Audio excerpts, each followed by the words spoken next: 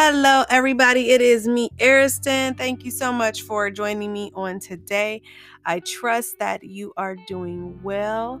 I am doing well here as well. I am waiting for spring because I am a little bit over the cold, even though we did have a nice day here today. Tomorrow, it may be a big old snowstorm. You just never know in Ohio. So, I'm going to be doing a devotion, and we are going to be reading from James 1:22 through 24. And I'm going to be reading from the NIV version. Do not merely listen to the word and so deceive yourselves.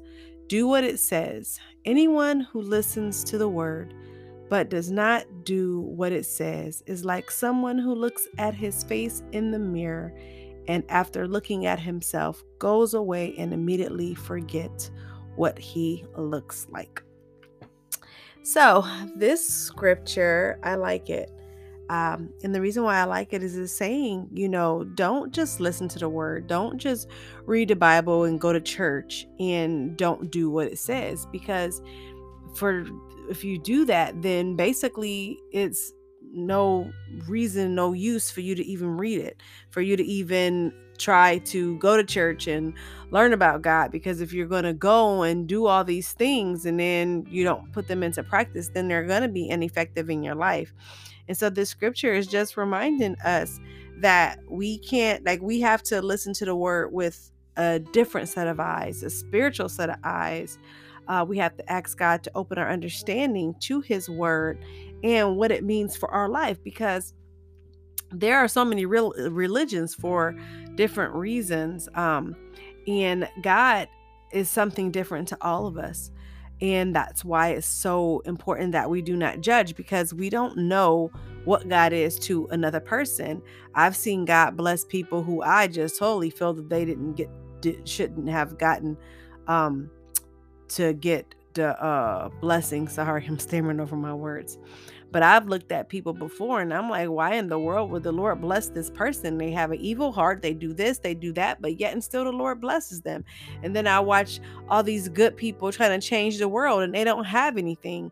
And so God doesn't always do things like we expect him to. So who God is to you is going to be different than who he is to me. Is there a universal way that he deals with us and he has a standard in his word? Absolutely. But there's just some things that are going to be different about our relationships and our understanding, how we were raised. All of those things go into how we believe and we trust in God. And so we have to get these scriptures for ourselves. And so where it says, do not merely listen to the word and so deceive yourselves, do what it says. Okay? Because in doing what the word of God says, this is what's going to give us life. This is what's going to give us hope. This is what's going to usher us into the life that God has for us when we are reading his word and we're living it out in our lives. That can sometimes be difficult depending on where you are. I know for this generation of kids, it's very hard for them to live out their life with the Lord because of all of the options, all of the terrible opportunities that's so appealing and so fun. And so we have to make sure that we are nurturing that we are reading God's word and asking him to illuminate himself to us in his word and to show us what we need to do step by step in his word so that we're actually putting it into practice, because that is the only way it's going to be effective. If God's word is not put into practice, then it can't be effective. If it can't be effective, it can't change your life. And if it doesn't change your life, then you're going to automatically think that God is not real. And so we have to make sure that we are positioning ourselves not only to read his word, but to apply it to our lives. And all we have to do is have a simple conversation with him and let him know that we see this in his word, we are reading it, and we seek to understand it. So I hope this helps. And it's giving you something to think about. I know that the Bible can be a lot, and there are a lot of scriptures, but start small and work your way up. You don't have to try to tackle the whole thing. It's not going anywhere. It's here.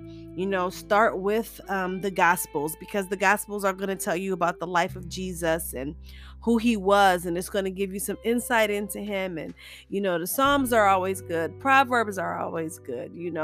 Those are books of wisdom. And so a little at a time, and just allow God to take you at the pace that he wants you to go. You can't compare your relationship with God with anybody else's. I know that often people have said things to me in the past, because at some point I did have a problem with the church, which I am working that problem out. But I had a strong relationship with the Lord, but I didn't like to go to church on a regular basis. And, people would say, well, how can you say you love the Lord and all this stuff that you're doing yet, and so you don't want to go to church? But me going to church had nothing to do with my relationship with God, because my relationship with God was strong outside of the church. I didn't need to go to church to have a relationship with God. Now, there are benefits to going to church. Okay, you have the fellowship, which is in the Bible, community, and then you got your pastor, but I guess, since I went to seminary, that, I got all that stuff, and I didn't need to just go to church on a regular basis. Now, is that right? No, it's not right. It's wrong of me, but at the time, that's where I was at. Did it hurt my relationship with God? Absolutely not. I have a very strong relationship with God.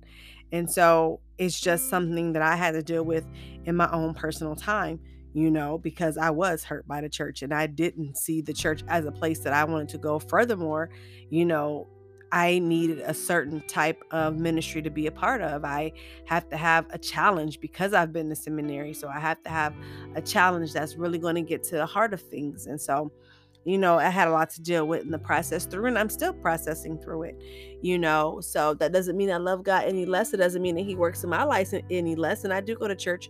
Currently, my church is online because of COVID, but they start back, next month. And they have a new building, and so I will be attending there. I won't lie, it's going to be a challenge for me. Why? Because now I'm going to be expected, this is a new church plant. I'm going to be expected to go on a regular basis, and so I'm working through all those things. But it's something that I have to do, and it's something that I'm able to be open, I'm able to be honest about. um what the church did to me, in the past, has nothing to do with this new church. It has nothing to do with God, what God has for me. I can't judge the church based off of one bad experience, because all churches are not like that. I don't care where you go, you're going to have an issue with the church.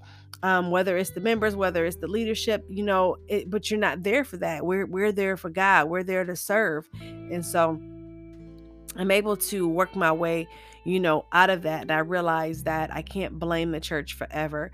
Did they hurt me? Yes. Did they not allow opportunities that I know that I should have gotten? Absolutely.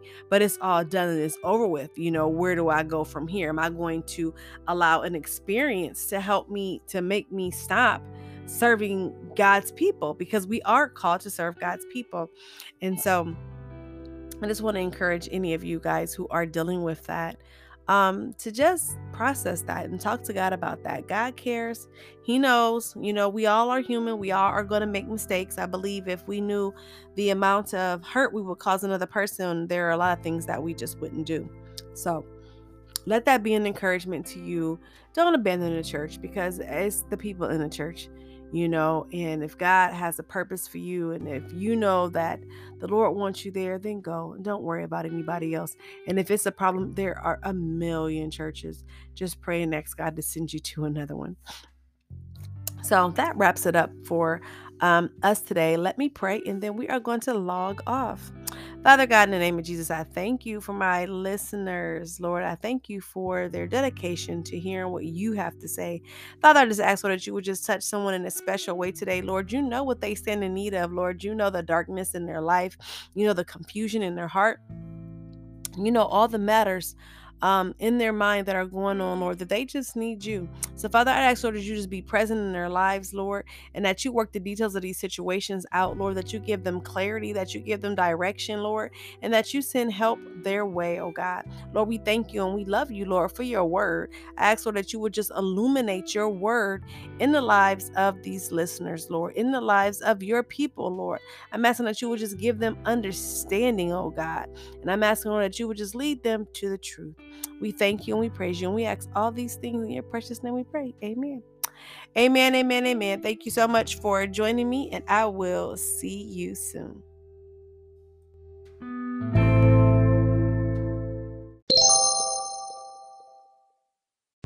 If you would like to know more information about me or my signature emotional wellness program, please visit my website at www.loveariston.com. Don't forget to book your complimentary coaching call while you're there. You can also find me on social media, Facebook under Emotional Wellness and Healing with Ariston, or Instagram and Twitter at I'm So Ariston. And if you haven't joined my iPop community in pursuit of purpose, you can join today using the discount code PURPOSE14 at www.passionpowerpurpose.org/IPOP-community/. Thank you so much for your support. Be well and heal.